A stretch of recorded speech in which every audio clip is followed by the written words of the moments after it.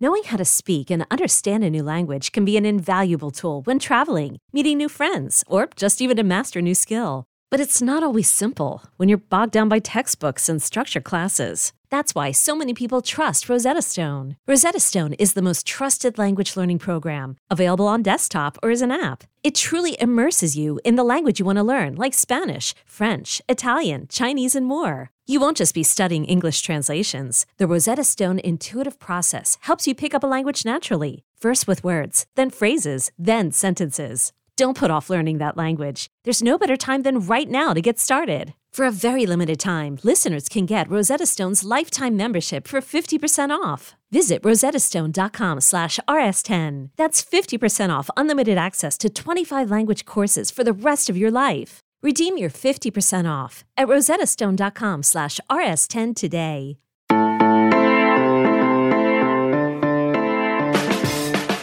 Good morning. It's Monday, August 9th. You are listening to the College Football Daily. My name is Trey Scott. Today on the College Football Daily, we're going to be talking about Kansas State. The Kansas State Wildcats have an interesting season in store because they're in the realignment crosshairs, and they aren't one of the teams that is getting a lot of buzz to join one of the existing quote-unquote Power 5 conferences. They're not a slam dunk for anybody. They don't look like a Big Ten. They don't look like a Pac-12, at least based on what you're hearing. But as Tim Fitzgerald, our guest, is going to point out, this is the third winningest Big 12 program ever. And this is a proud football program that has good fans, that has good alumni base, and that has a lot to bring to the table. Tim's going to point this out too. It's not quite whatever they do in 2021 shouldn't really matter all that much, but on the heels of a 4-6 season and having slumped a little bit going back since the later years of the Bill Snyder era, the second tenure there, it wouldn't be the worst thing in the world for Kansas State to have an 8-4 season. The Vegas over-under is 5.5. Talking to Tim, you kind of want to hit the over, but I also feel like I do that every single time I talk to one of our great guests on the College Football Daily, as I feel emboldened and inspired and want to hit the over on their team. And then you probably need to take a few days and then let the recency bias fade away. So we're going to get to that in a second. The first nugget, though, today to talk about is the death of Bobby Bowden, the Florida State iconic head coach, died at the age of 91 after a battle with pancreatic cancer. He has 377 career wins, second most in college football FBS history, and 2 national titles. Coached at West Virginia and at Florida State. He got to Florida State in 1976. That was not a very good football program when he got there, and he retired after the 2009 season. So 34 years in Tallahassee. And when you're growing up watching college football, coaches, because players are gone after every 4 and 5 years, coaches are the icons of the sport, the lions on the sideline, the figureheads of the programs. And I feel like back in the day when Bobby Bowden was doing his thing in the 90s, that just felt like it didn't get any bigger than that. So a sad day, but a life well lived. 91 years old, 2 national titles, changed the college football program forever. It's pretty cool. Let's get to Tim Fitzgerald to talk Kansas State. Okay, Tim Fitzgerald joins us right now. Tim, Kansas State's one of my favorites, and we're doing the Across the Country with the College Football Daily playlist on Spotify. We're covering every Power 5 team this offseason, so we definitely want to give the Wildcats all the preseason love we can. I want to learn about the team today. I feel like we can't really ignore the elephant in the room that is realignment, and you've done such a good job covering that and writing columns about it and opining on it. I want to get your take as the Wildcats prepare for the 2021 season, how much the whole Big 12, Big 8, all that stuff is hanging over everyone's head. Well, I appreciate you including me on the list of Power 5s, because Kansas State, who knows where they're going to end up when this all shakes out. There was such a panic when it happened because it came out of left field. But I think the Big 12, which is about to be a Big 8 again, is going to stick together. I mean, they've got too much money on the table to break up. And I think the cease and desist letter from Commissioner Bowlesby might have calmed it down and made some other conferences cool their jets a little bit if they were sniffing around. I know there's probably still things going on, but I think for the near future, these schools will stick together because they're owed a lot of money by ESPN and now exiting schools that they just don't want to leave on the table. Where do you think the fan attention is, Tim, right now? Like, you're writing, I'm sure fall camp's starting soon, so you're doing that, yeah. But you've also got the realignment stuff. If I was a fan of one of these schools, I think it would be hard for me to totally lock into my team as well. Are you seeing that? Yeah, probably. I mean, there's so much at stake for Kansas State.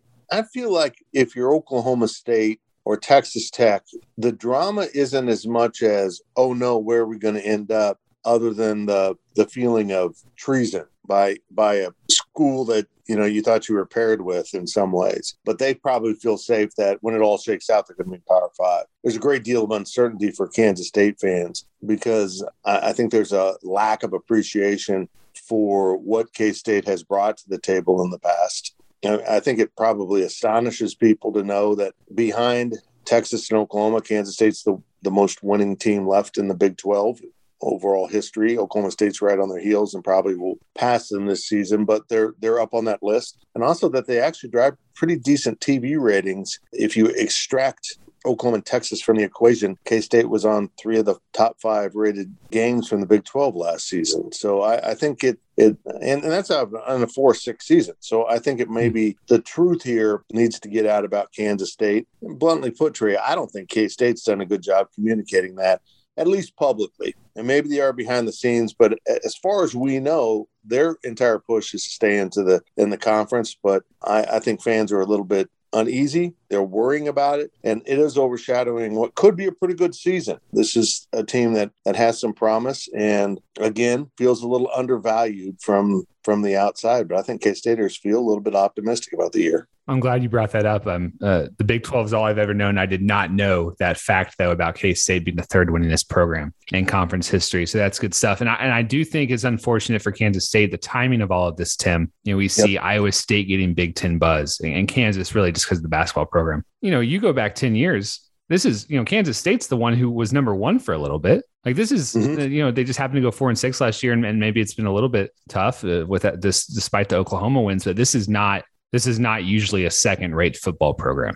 No, not at all. And maybe it started to slip under Bill Snyder, which is why retirement happened and Chris Kleiman came in and goes to a bowl game in his first year and has a pandemic in his second year. So I don't think it's a good time for K-State football to be judged, but I would encourage K-State football to improve their resume in a quick matter of time, because that time will come. And here's the thing about realignment. We do so much judging of a program, what they are in the moment of realignment. And really, you need to look at what they can bring to a conference long term. In other words, I think there's some teams out there on the horizon, if the Big 12 were to expand, that I might overvalue or value more than other people because I look at what they could be, not what they are in the moment. Because what they are in the moment is fleeting and passing and maybe won't hold true in 3 years when they're actually in the conference. So I think K-State would bring a lot to the table. If you were just going to judge it on 2021, what are we feeling good about? Skylar Thompson is one of the most experienced quarterbacks in college football. Deuce Vaughn. This is a team that returns to super seniors just like everyone else does. I don't think you're going to catch Oklahoma by surprise this time, but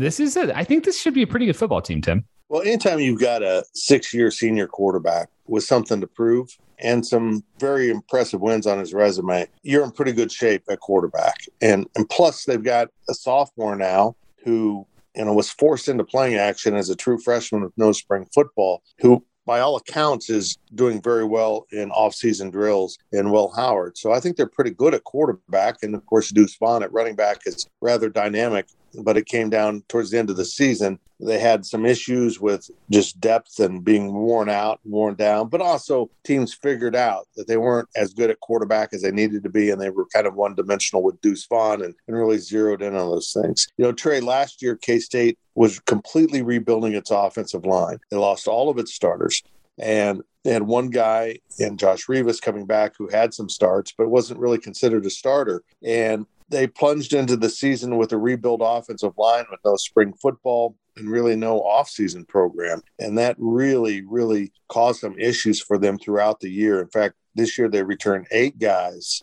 that they would consider starters because they started so many games. Between COVID and injuries, they really had to dig down. And so now that weakness from a year ago is really a strength, as they're experienced on that offensive line, and they feel good about where this offense could be if the receivers step forward. Do you have another Wyatt Hubert type of player on either side of the trenches, sort of a program guy, blue collar guy? I feel like K-State has one every year, usually a former walk-on or really lowly ranked recruit who becomes an NFL guy. Yeah, I don't know in the moment if you can point to a guy, but I think they have actually remarkably good depth at defensive end.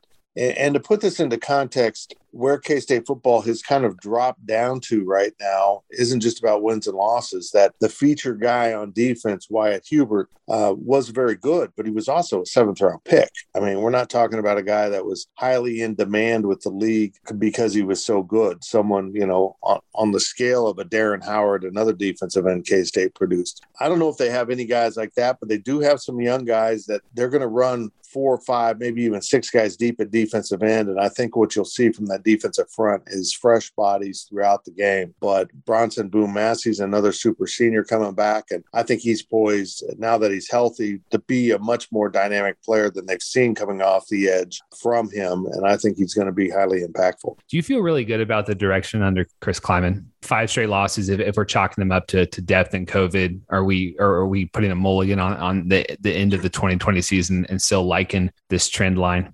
Well, when he came in, the problem was obvious. This program didn't have enough depth. They had some really good frontline players like Wyatt Hubert and Skyler, and he inherited some nice pieces, but not a lot of depth, which had been an ongoing trend for Kansas State. As the season wore on, they'd run out of players. We saw that last year, but that was a multiplication of locker room issues, COVID injuries, and all that. And I do like where the program is poised to go, but this year feels like a critical year. Year 3 always is for a new coach, but coming off of a season that ended so poorly, it wasn't just 4-6. You mentioned it. It was 5 straight losses to end the season. And quite frankly, the games against Texas and Iowa State were not competitive. They were done. They were out of gas by season's end. So they really need to bounce back. And I view the Stanford game down in Arlington to open the season as one of the more important K-State games in a long while. Not just important for wins and losses, but important for the fan base to roll down there and show, the kind of K-State support that really has shown up through the years to bowl games and put that on national TV. You need to win that game because you come home, you've got a FCS opponent in Southern Illinois, and then you play a really good Nevada team before you start with murderer's row of Big 12 scheduling in Oklahoma State, Oklahoma, and Iowa State. And getting that win against Stanford really needs to set a tone for the season. Have you all made your predictions, your season predictions over at Go PowerCat? Do you have a record you got in mind?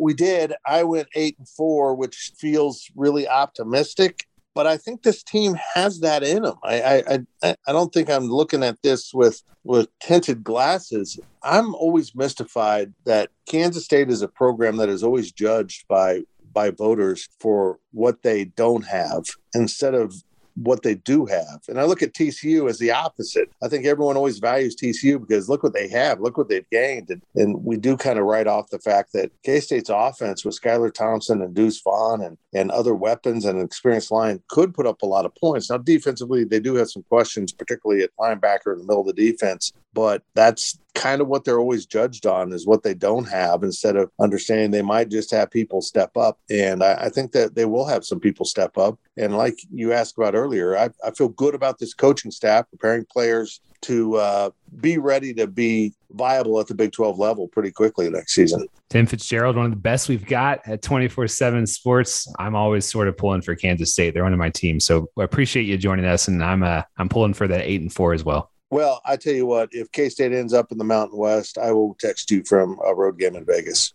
I look forward to coming with you to that game too. Was glad to talk about Kansas State with Tim Fitzgerald, the publisher of Go PowerCat, the 24/7 Sports Kansas State website. We are trying to, and we'll absolutely do, every single Power 5 college football team this offseason on the Across the Country with the College Football Daily playlist on Spotify. I think we have just a handful of teams left, so we're really crushing it. And the Kansas State one was fun to do because someone even left a review on Apple Podcasts asking us to do it. Imarika. Yeah, is that Imarika? Yeah, that makes sense because of Ema. It said, awesome pod. Thanks for doing the pod. I listen to this one and all the other 24/7 sports ones as often as I can. I'm a huge K-State fan, though, and rarely hear us mentioned. Since the late 90s, Kansas State has had a number 1 ranking in the BCS and has had 7 11-win seasons. In the wake of the OU-UT conversation and in light of you guys wanting to have an episode on the all Power 5 programs, I was hoping you could put together a Kansas State episode and get us some national publicity. Well, Imarika, we were going to do it anyway. I wanted to give you a special shout out for leaving us a review and a 5-star rating, I presume, on Apple Podcasts. Our producer is Lance Glenn. Thanks again to Tim Fitzgerald. My name's Trey Scott. Have a great Monday. We'll talk to you on Tuesday for the next edition of the College Football Daily.